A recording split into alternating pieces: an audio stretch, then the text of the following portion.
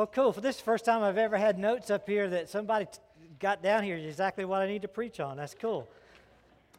Got them. Ready to go. By the way, if you're a visitor here this morning, we do try to do everything according to the Word of God. If it's not in the Bible, we don't want it.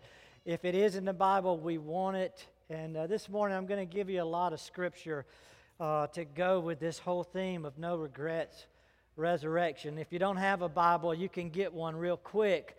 Just take out your smartphone, cut off, put it on silent so we don't want to hear the distraction, and download the YouVersion app. The YouVersion app, if you'll download that real quick, once you get it downloaded, in the bottom right corner, hit More.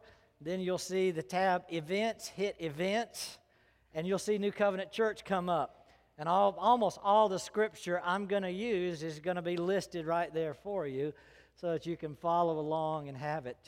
And we do that week to week just so that you have the Scripture available to you. Now I want you to think about the resurrection and the benefits and the blessing that is for us. What if you could live your life, do all you wanted to do, see all you wanted to see, experience all you wanted to see, and die with no regret? You've seen it all, you've done it all, you've said it all. Wouldn't it be cool if we could have that kind of life? The resurrection of Christ enables us to have that. And I think many people have missed the power and the encouragement that's truly given to us in Christ through His resurrection and the power that resurrection brings us. It brings us a life of no regret. Patty and I both have parents that have passed away, and we were able to pray with them and talk with them before they passed on. So we're 100% confident they were Christians and died as Christians. So where are they now? When you have that scenario, where are they? Are they, number one, are they asleep in the grave, awaiting Christ's return and a resurrection? Are they, number two, floating around the throne of God in heaven, caught up in constant, continual singing and praise?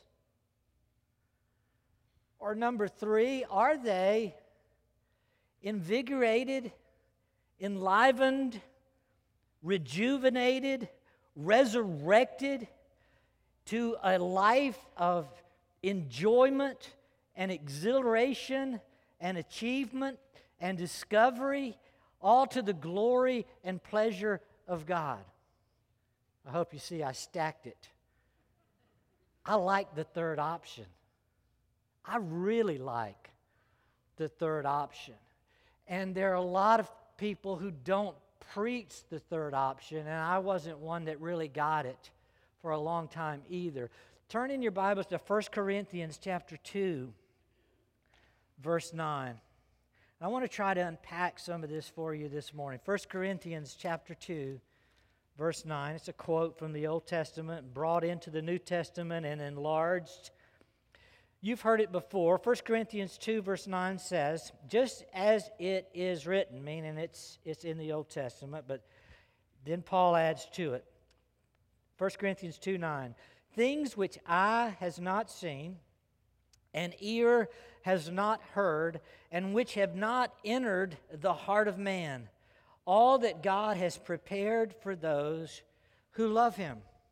So it's pretty plain. The passage is about stuff God has prepared for us.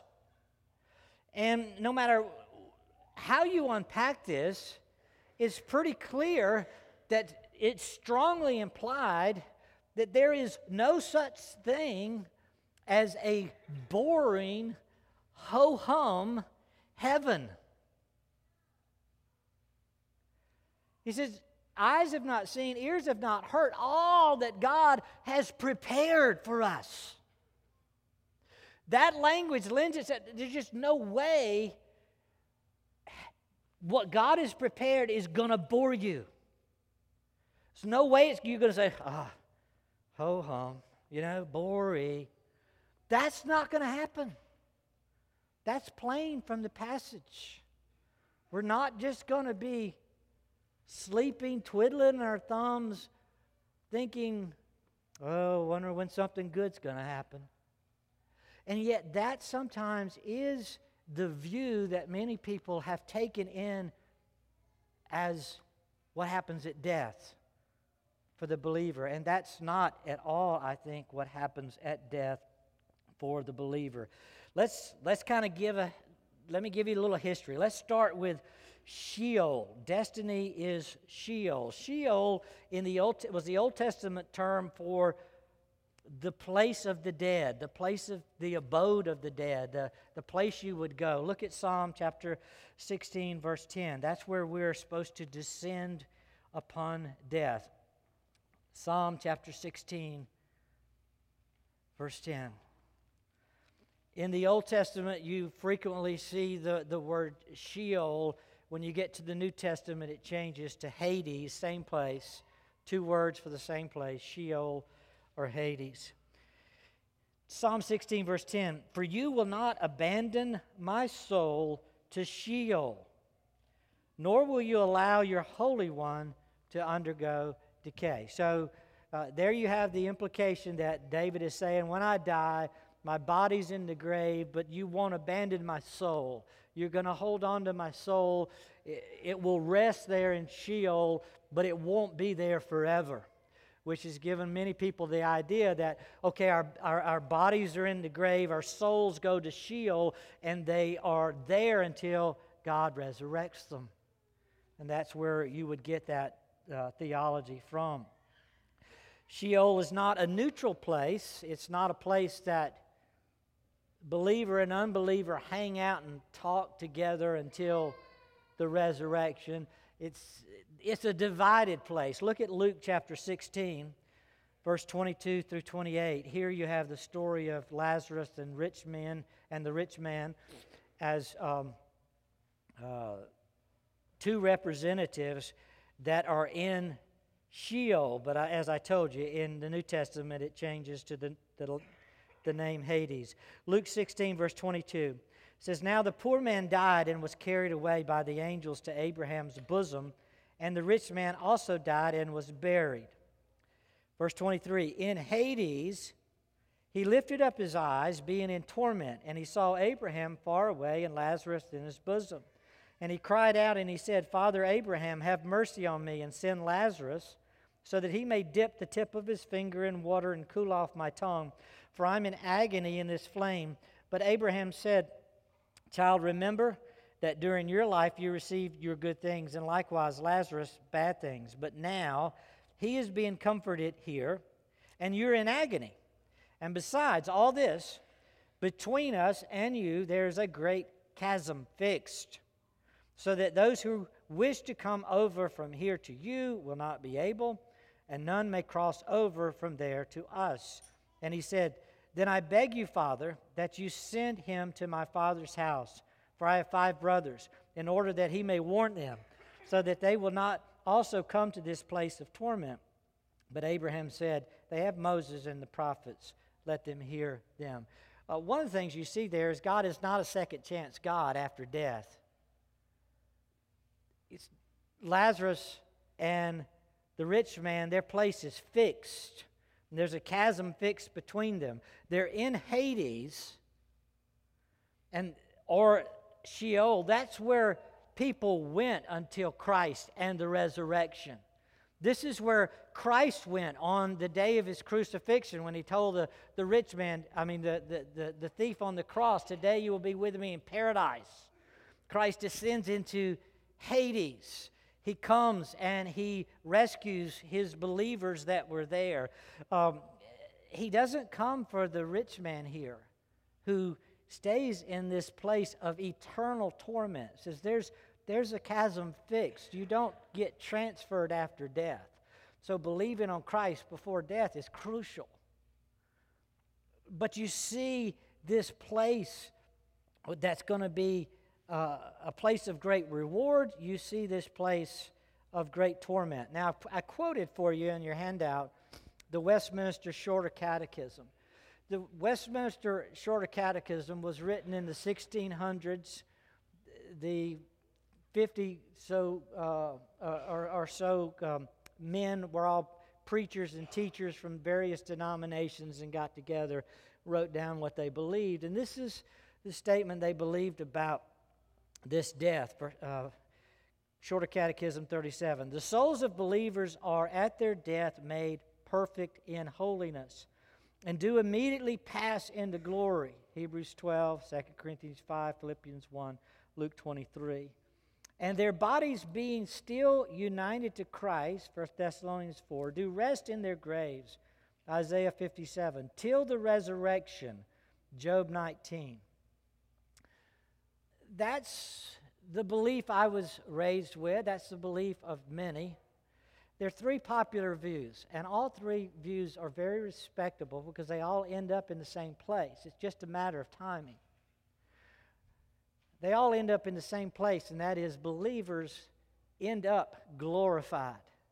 Believers are not abandoned. Believers are still united to Christ. And you see that even with Lazarus, still is held on to, and he's in a place of great joy, whereas the unbeliever is in a place of great torment. But the three views are this. Number one,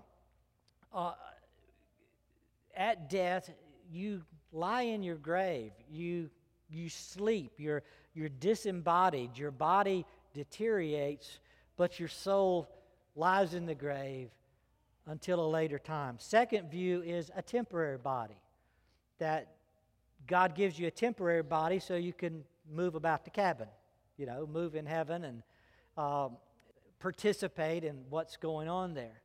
And then the third view is that God gives us resurrected, glorified bodies upon death in Christ. Like I said, all three views gain a great measure of respect, and people simply disagree over the timing. But we all embrace the reality of the resurrection, that it's significant, it does much for us. I want to keep us thinking through that. What's the view of Christ? What's the view of Scripture? Look at Luke chapter 24, and I think Christ goes to some significant extremes at times to explain that he is not a disembodied spirit. This is post-resurrection. Christ has died, buried, resurrected. And so he teaches us about himself there. Look at Luke 24, verse 36 through 43. Luke 24, 36 through 43. While they were telling these things, he himself stood in their midst and said to them, "Peace be to you." But they were startled and frightened, and they thought they were seeing a spirit. He is standing. Do spirits stand? I don't know. We don't typically think so. He says he stood among them, and they say, "A spirit." Looks like a ghost. Jesus clears that up. Verse 38. And he said to them, "Why are you troubled, and why do doubts arise in your hearts? See my hands.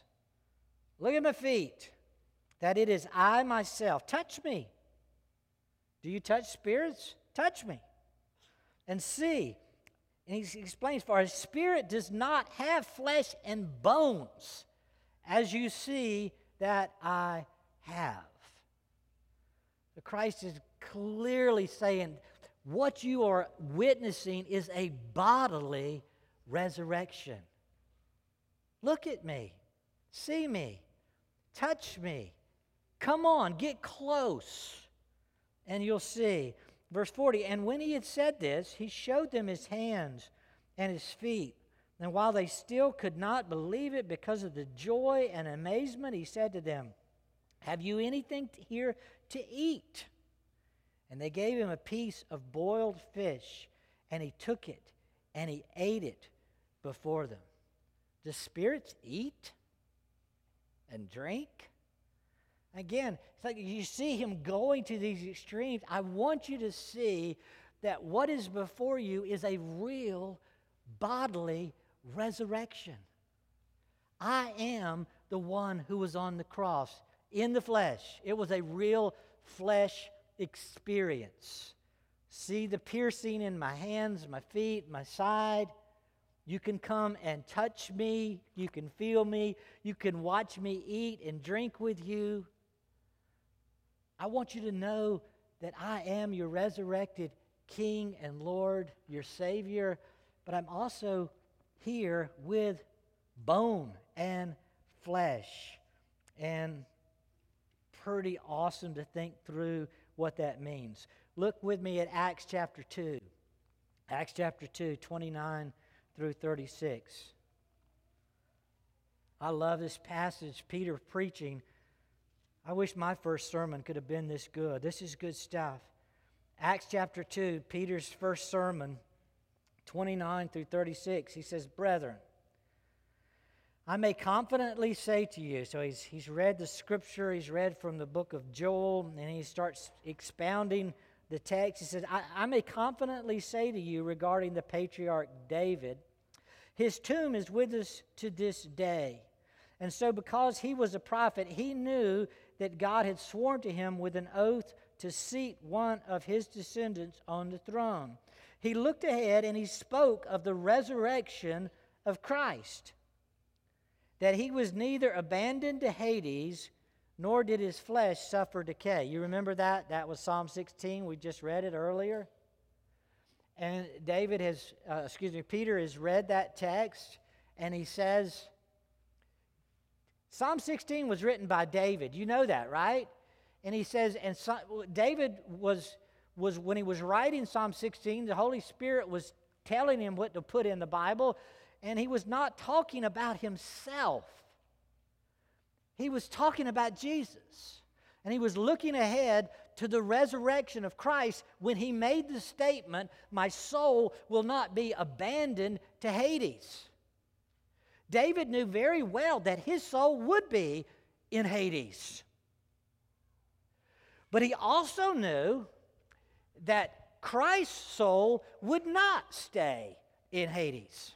It would not be abandoned to Hades. And so he looked ahead to Christ, and he gives us this glorious message that Christ, when he dies and he's buried, his soul goes to Hades, but it doesn't stay there. It's not abandoned there. And he goes on. Verse 31, "It won't be abandoned to Hades, nor did his flesh suffer decay. This Jesus God raised up again, to which we are all witnesses." Peter said, "I saw him. I touched him." We're all witnesses. He did not stay in the grave. He was not abandoned to Hades. Verse 33, "Therefore, having been exalted to the right hand of God, and having received from the Father the promise of the Holy Spirit, he poured forth this which you both see and hear. For it was not David who ascended into heaven, but he himself says, 'The Lord said to my Lord, sit at my right hand until I make your enemies a footstool for your feet. Therefore let all the house of Israel know for certain that God has made him both Lord and Christ, this Jesus whom you crucified.'" Notice what he said there in verse 34. He says, "It was not David who ascended." Where's Christ? He ascended into heaven. He descended into Hades. And he wasn't abandoned in Hades. He's not there now. And David knew it wasn't himself that he was talking about. It was Christ. And not only is he not in Hades, David also knew it was not him that was ascending to heaven. It was Christ. So he goes to Hades, and he ascends to the right hand of God the Father Almighty. He's resurrected. He's in heaven to be our King, our Lord, and our Redeemer. There's Peter's sermon to the folks to realize the significance of Christ's death, burial, and resurrection. The Old Testament saints, they couldn't die and go to heaven. Lazarus couldn't die and go to heaven because death had not been unlocked. Sin had not been destroyed. Satan had not been conquered. And so their souls were waiting in this place called Hades or Sheol, waiting for a Savior, waiting for someone to defeat Satan, to defeat the powers of sin, to curse darkness, to unlock death in the grave. And Peter said, do you understand? That's what Christ just did. No one before him was able to ascend to the right hand of God the Father Almighty. But Christ has done it. That's the game changer. The resurrection is the game changer. And it changes everything, which is why it's so significant that we celebrate it. Well, let's think through that pragmatically. Again, go back to the illustration kind of started with. Recently, some of you who've enjoyed the ministry of R.C. Sproul, if you read the recent table talk, one of the first lines was, R.C. Sproul has gone on to be with the Lord. Okay, what does that mean? What does it mean for a believer to have gone on to be with the Lord? Look at with me Philippians chapter 1, verse 21 through 23. Philippians 1.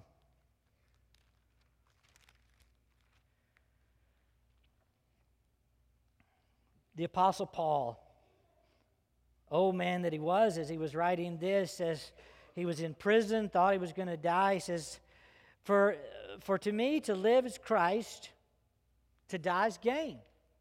Actually, it's better, he says.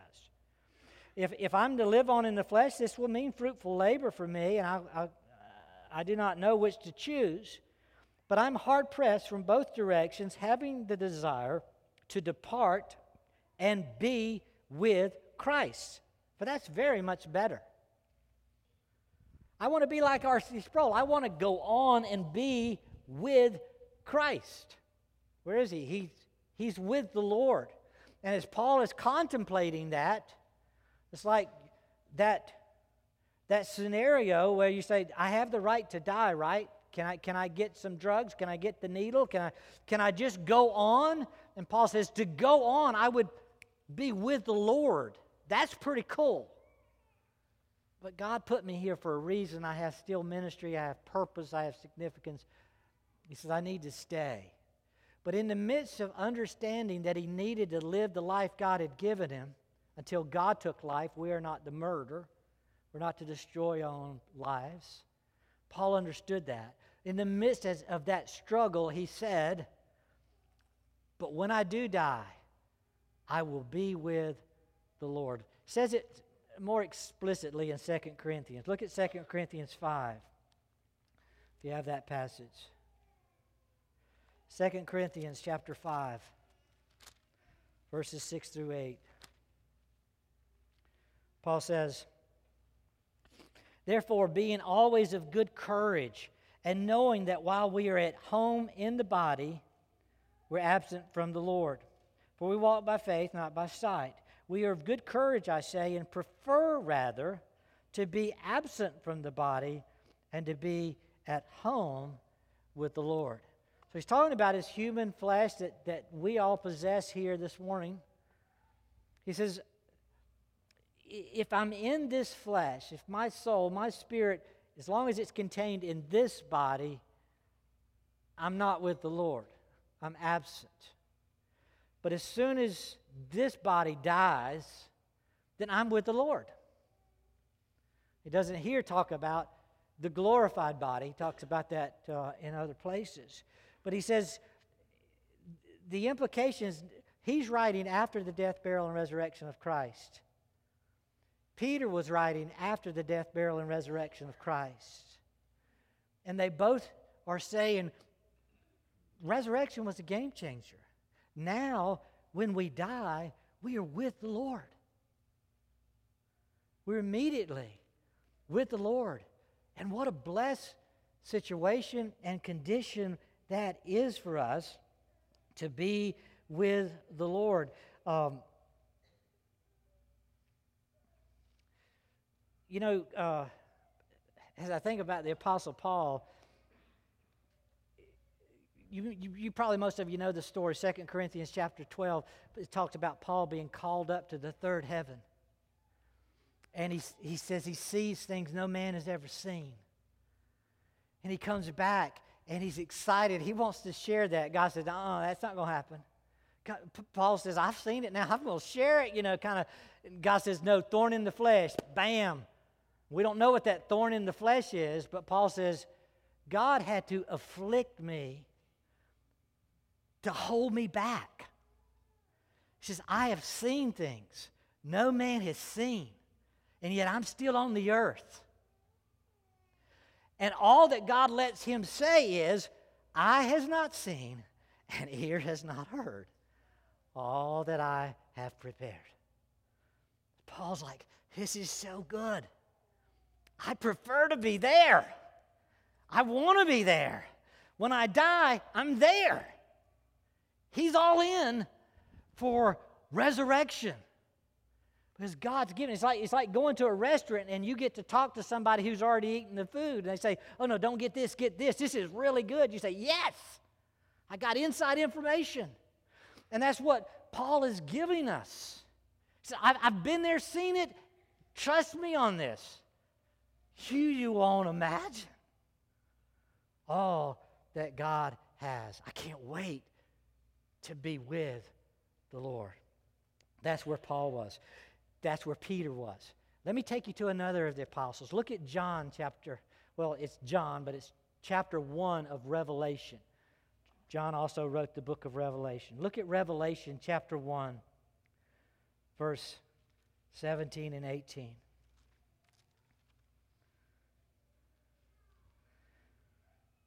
This book is where it began to unfold for me. Look at Revelation 1, 17 and 18. It says, when I saw him, this is John's experience of seeing the resurrected Christ. When I saw him, I fell at his feet like a dead man. And he placed his right hand on me, saying, do not be afraid. I'm the first and the last and the living one. And I was dead, and behold, resurrection. I'm alive forevermore, and I have the keys of death and Hades. Now notice the significance of that. John says, I'm seeing Christ. He's scared again. And Christ puts his hand on him somewhere and says, look, feel me, touch me, I'm real. You're real. This is a real experience. But you died. Aren't you supposed to be in the grave? Aren't you supposed to be in Hades? Why does he say, I got two keys? It's like this question, this is the Old Testament believer. They understood at death they went and their soul was in Hades. And Jesus comes to John and says, good news, I got the keys to both. Death and Hades. I can unlock both of these. Great news for them. Look over at Revelation 20. You get the thrill of Christ doing something with this. Revelation 20, verse 14. Then death and Hades were thrown into the lake of fire. This is the second death, the lake of fire. You just get the impression, Christ, I can't wait to be done with death and Hades. And I want to cast them into hell with everyone else that's there. Because there is no more death and Hades for my church. I am the power and the resurrection. I have the keys to death and Hades. So he convinces John of that. He's convinced Paul of that. He's convinced Peter of that. Go back to 1 Corinthians 15. Talks about Christ having this power, and he has it as a first fruit. 1 Corinthians 15, beginning at verse 20. There's no section of Scripture longer on the resurrection than 1 Corinthians 15. 1 Corinthians 15, verse 20. He says, but now, like I didn't have a chance to read all before. But now that you get Christ is raised. But now Christ has been raised from the dead, the first fruits of those who are asleep. So you've had these souls asleep in Hades and Sheol up till now. Christ has been raised from the dead, the first fruits of those who are asleep. For since by man came death, by man also came the resurrection of the dead. For as in Adam all died, so also in Christ all will be made alive. So the key is, are we in Christ? Each, verse 23, in his own order. Christ, the first fruits. After that, those who are Christ at his coming.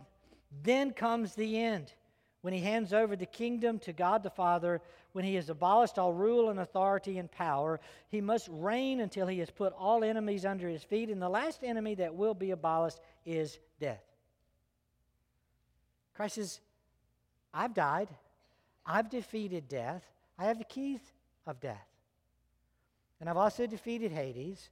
I've rise, and all who are in me rise with me. Look over at verse 50. Now, I say this, brethren, that flesh and blood cannot inherit the kingdom of God, nor does the perishable inherit the imperishable. But I tell you a mystery, we will not all sleep, but we all will be changed. In a moment, in the twinkling of an eye, at the last trumpet, for the trumpet will sound. Now, what's the last trumpet? If you read the book of Revelation, there are 7 trumpets. You would think maybe the 7th trumpet is the last trumpet, but you have to come to my discipleship class for that, okay? That's a long story. The trumpet will sound, and the dead will be raised imperishable, and we will be changed. For this perishable must put on the imperishable, and this mortal must put on immortality. So it's like, you're going to die, but the body you've got now, the flesh and blood you've got now, that's not going to heaven. Says, I'm going to give you a new body. I'm going to take the perishable, I'm going to let it perish. And I'm going to give you an imperishable body. You're going to be transformed. You're going to be changed. I'm going to keep your soul, and I'm going to give that soul a new body. Look at Philippians 3, how he talks about it there. Philippians 3, verse 20 and 21. A little different word. Verse 20 of Philippians 3. Our citizenship is in heaven. My citizenship is not here. I already have a place in heaven. I'm a citizen there. So that's where our citizenship is. From which also we eagerly wait for a Savior, the Lord Jesus Christ, who will, what's he going to do when Christ comes to get us? Verse 21. Who will transform the body of our humble state into conformity with the body of his glory by the exertion of the power that he has even to subject all things to himself. So when Christ comes to get us, he says he's going to transform our bodies. And what's he going to do with them? He's going to bring them into conformity with the body of his glory. That's why John says in 1 John 3, he says, when I see him, I will be like him. Because my body will be transformed to be like his glorious body. He has the power. He's proven it. By rising from the dead, he has the power to do this, Paul says. To transform us, to unlock death, to unlock Hades, to transform us to be like him in this glorious body. Well, one more passage, and I'll kind of wrap, well, not one more, excuse me. I've got, more than one. But one more major section I haven't taken you to. Look at John chapter 20. Jesus with his disciples after the resurrection, trying to teach and effectively teaching this glorious message of how things change with his resurrection. John chapter 20. At verse 19. So when it was evening on that day, we've already read about him coming, and they were startled in the morning. Now, it's evening on that day, the first day of the week, and when the doors were shut, where the disciples were for fear of the Jews, Jesus came and he stood. Well, we read about it in Luke. Here it is in John. He stood in the midst, and he said to them, "Peace be with you." And when he had said this, he showed them both his hands and his side. The disciples then rejoiced when they saw the Lord. So Jesus said to them again, "Peace be with you. As the Father has sent me, I also send you." And when he had said this, he breathed on them, and he said to them, "Receive the Holy Spirit. If you forgive the sins of any, their sins will have been forgiven them. If you retain the sins of any, they have been retained." But Thomas, verse 24, but Thomas, one of the 12, called Didymus, was not with them when Jesus came. So the other disciples were saying to him, "We've seen the Lord." But he said to them, "Unless I see," you can just imagine the scenario, "unless I see the hands, the imprint, all that." They've already said, "Thomas, we saw the Lord." Yeah, right. No. We really saw the Lord. We touched him. He showed us his hands. We touched it. He showed us his side. We touched it. He showed us his feet. We touched him. Yeah, right. I'll believe it when I get to touch the hand, when I get to touch the feet, then I'm all in. So Jesus says, okay. Verse 26, after 8 days, his disciples were again inside, and Thomas with them.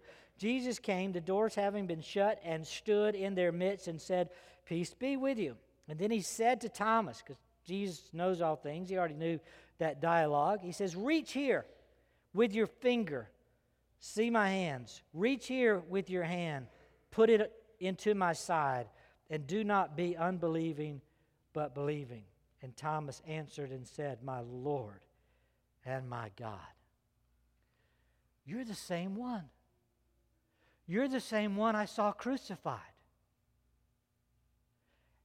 You're the same one I saw entombed.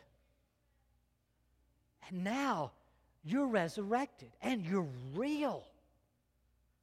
You're not locked in the grave. You're not in death.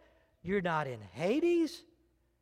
You're a real bodily person before me, and you're my Lord, and you're my God.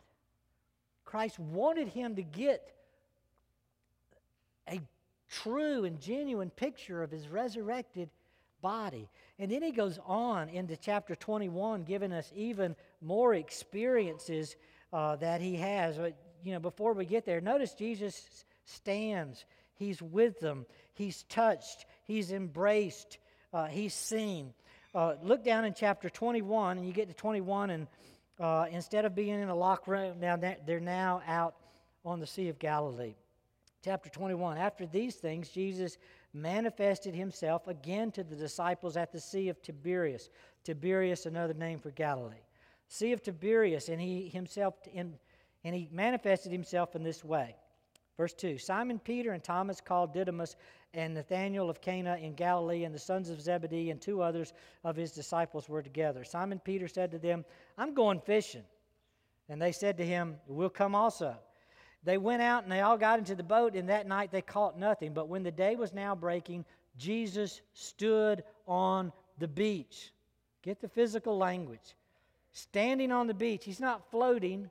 He's not mystically flying in. It's not a mist that they see.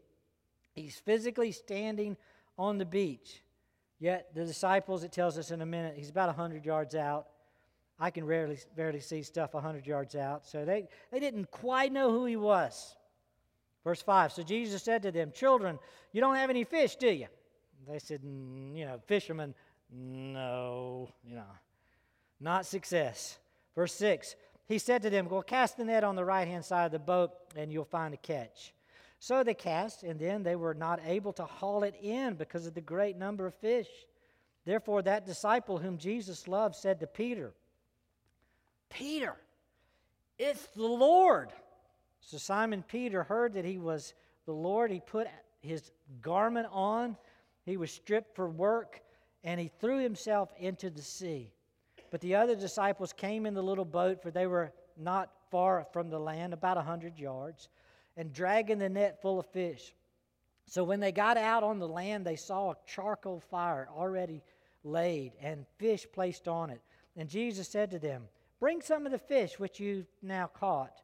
Simon Peter went up, and he drew the net to land full of large fish, 153. And although they were so many, the net was not torn. And Jesus said to them, "Come, have breakfast." None of the disciples ventured to question him, "Who are you?" Why? Knowing it was the Lord. Jesus came, he took bread, and he gave it to them. And the fish likewise gave it to them. Let's eat breakfast together. Now, this is the third time that Jesus was manifested to the disciples after he was raised from the dead. All of these experiences after the resurrection, he says, I want you to get the fact that I have this new glorified body.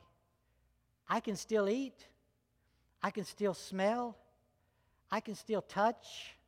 I can still stand. I can still do adventure. I can still fish. I can cook. I can do all of these things because I've unlocked death and Hades, and I've ascended to the right hand of God the Father Almighty, and I've come to manifest myself to you so that you get it. And you understand the power of my resurrection to transform you and give you this life with me. This clear message. So what does all this mean? I've given you 3 applications. Number 1, what does it mean? Number 1, no bucket lists are necessary. You go to a funeral. Let's call it Sally's funeral. I'm sorry if there's any Sally's here. I didn't think there would be. Let's call it Sally's funeral. You go to Sally's funeral and somebody, you hear them talking in the funeral parlor. Oh, it's so sad Sally's died. You know, she always wanted to see the canyon. She didn't get to see it. She always wanted to go back again and visit Uncle Joe, and she didn't get to go visit Uncle Joe. She always wanted to taste this, do that. That was on her bucket list before she died, and she didn't get to do it. And folks, that just proved to me we don't get the resurrection of Christ. That is so crazy of a view that somehow by dying in Christ, I'm assuming Sally's a Christian, somehow dying in Christ, Sally misses it. Sally somehow has a boring, ho-hum existence now, and life is really more miserable now in her death than it was in her life. And that is not the view of Scripture. The view of Scripture is if Sally wants to taste, she can still taste. If she wants to travel, she can still travel. If she wants to see the canyon, she can still see the canyon. There's so much for her being transformed in body to be like Christ. We need to see the world's caught in this old view, and they don't see the glory of us in Christ. The glory, the power of the resurrection for us. She can go skinny dipping with Peter in the Tiberias Sea if she wants to. I mean, all of these experiences were Christ after the resurrection. They can be ours after the resurrection. There's no loss of pleasure, bodily, dying in Christ. It's not the end of adventure. It's not the end of travel. It's not the end of excitement. It's not the end of achievements. It's not the end of discoveries. It's not the end of any of the bodily pleasures that God wants to give us. So we're not going to miss out. It's not going to be a missed opportunity to die and be with the Lord. Or Paul wouldn't have said so many times, oh, I wish I could go ahead. Actually, I'm missing the opportunity by staying here. There's so much more opportunity ahead. Eye has not seen, ear has not heard. All that is for us in Christ. Second, no fear of death is necessary when you get this. You don't need the bucket list. You don't need to fear death, no fear of death. You know, we fear death because we think somehow we're going to be separated from our bodies. And we're going to be in this state of misery. And I don't really think that's what Scripture teaches us. We're going to be in a state of glory. Where are we going to be when you die? It says to die is to be immediately with the Lord. Where's the Lord? Is the Lord abandoned to Hades? No. So why should we be abandoned there? If I'm going to be immediately with the Lord, where's the Lord? He's exalted at the right hand of the Father. He is in heaven. So to go and be with the Lord, it puts me in a place I don't have to fear at all. This is not a miserable place to be with the Lord and to be in heaven. And I'm going to be like Him, both body and spirit. One of the popular passages, 1 Thessalonians chapter 4. 1 Thessalonians chapter 4. And let me just take the timing of the coming off the table. No need to get into that controversy to understand what's going on here. 1 Thessalonians 4, I've read many times, many funerals, says this, 1 Thessalonians 4, verse 13, "But we do not want you to be uninformed, brethren, about those who are asleep," meaning those who died. Those who die ahead of you, that's why it's read at funerals. So you have a loved one, they've already died. Aunt Sally has died. He says, I don't want you to be uninformed about Aunt Sally, so that you will not grieve as do the rest who have no hope. People who have no hope, they don't get the resurrection. Verse 14, "For if we believe that Jesus died and was resurrected and rose again," if you believe that, "even so, God will bring with Him," stop and circle "with Him." You get it. "Even so, God will bring with Him those who have fallen asleep in Jesus." Now, regardless of when you think Christ's coming is, like I said, take that off the table. What's going to happen at Christ's coming, according to this passage? He is going to bring with Him. Who's He going to bring? Aunt Sally. Where is Aunt Sally? Aunt Sally must be with Him. To die is to be with the Lord. To be absent from this body is to be with the Lord. And it says when Christ comes, He's already got people with Him. That's why you should not be sad for Aunt Sally. That's why you should not fear death. It's because when you die, Aunt Sally died and she's already with Him. So you don't need to grieve. She gets it. And she gets all the benefits and privileges of being with Him. So cool. And He is Christ. And He is resurrected. And Christ can say, hey, bring some fish. Let's do breakfast together. There are those kinds of pleasures in His presence at His right hand. David says it would be pleasures forevermore. So why would we fear death when we realize to be absent from the body is to be immediately with the Lord? And He brings us with Him whenever He comes or returns again. So third, no defeated attitude is necessary. Turn back to 1 Corinthians 15. And for the new culture, okay, that's punctual for praise. You heard this morning when the celebration choir was back here and they were singing this song, "Death is ended. It's swallowed up in victory." 1 Corinthians 15, verse 54, "When this perishable will have put on the imperishable, and this mortal will have put on immortality, then will come about the saying that is written, death is swallowed up in victory. O death, where is your victory? O death, where is your sting?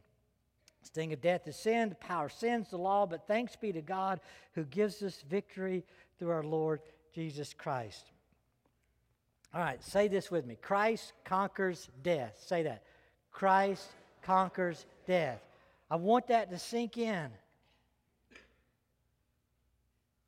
Embrace it, feel it, hear it. Christ conquers death. What was my application? No defeat. No defeated attitude is necessary. We die, and somebody again says, oh, it's so tragic. I think Sally died so young. So tragic. Because she didn't get to do this, and this. Stop and think about what you just said. Christ conquers death. You've bought into a view that death conquers your dreams, your aspirations, your achievements, your opportunities. That's not what the Bible said.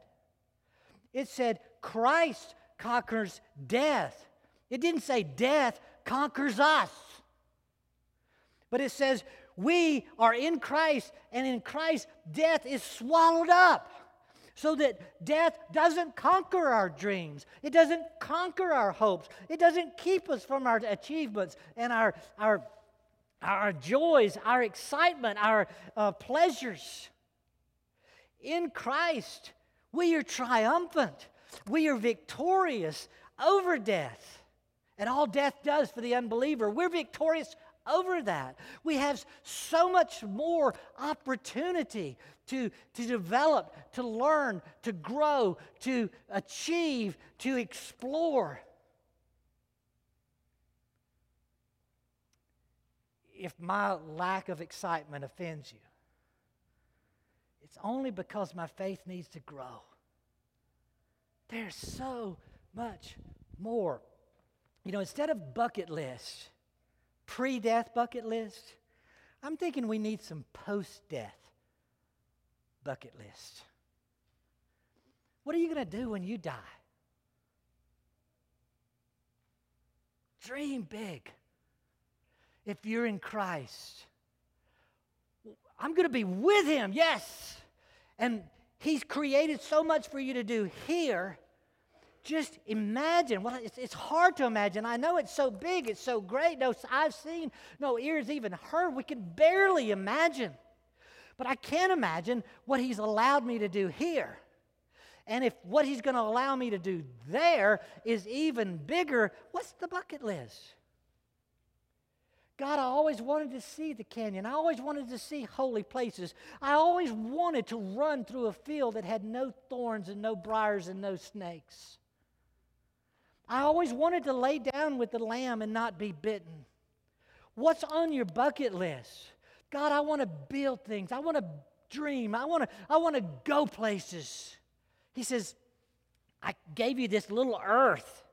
He says, but you know I've created galaxies and stars, and I've named them all one by one. You can't believe all I can show you for your pleasure. And God just might choose to show it off, to display His glory and His majesty and His splendor.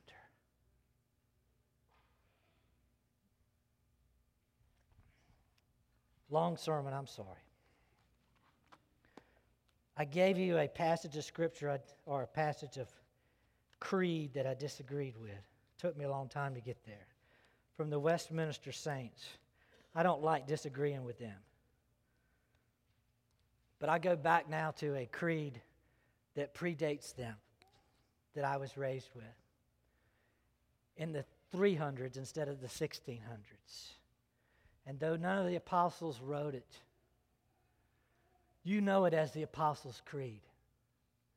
And it comes from their era, so to speak. As that creed was being formed, there were people alive who had great-granddaddies who knew the apostles. And this creed has been made, and it's in our church, and it's been with us a long time. I believe in God the Father Almighty, maker of heaven and earth, He's a maker of much in heaven that He has made for us. I believe in Him. And I believe in Jesus Christ, His only Son, our Lord, who was conceived by the Holy Spirit, born of the Virgin Mary, suffered under Pontius Pilate, was crucified, died, and was buried. He descended into Hades. And the third day He arose again from the dead, and He ascended into heaven. And He is seated at the right hand of God the Father Almighty. From there He will come to judge the quick and the dead. I believe in the Holy Spirit, the universal church, the communion of saints, the forgiveness of sins, the what? Resurrection of the body, and life everlasting. Amen. Let's pray. Father, what a glorious thing it is to be sons of the resurrection, to be daughters of the resurrected King of Kings and Lord of Lords. May we exalt You. May we rejoice in You. May we have life the world is yet to see, abundant, rich, and free, not needing a bucket list to make it better, having no fear of death, having only praise and excitement for our resurrected Redeemer. Father, for those who've yet to see the life that could be theirs in Christ, oh Lord, draw them. Let them see, let them receive Jesus as their Lord and Savior right now, this place, that they may have hope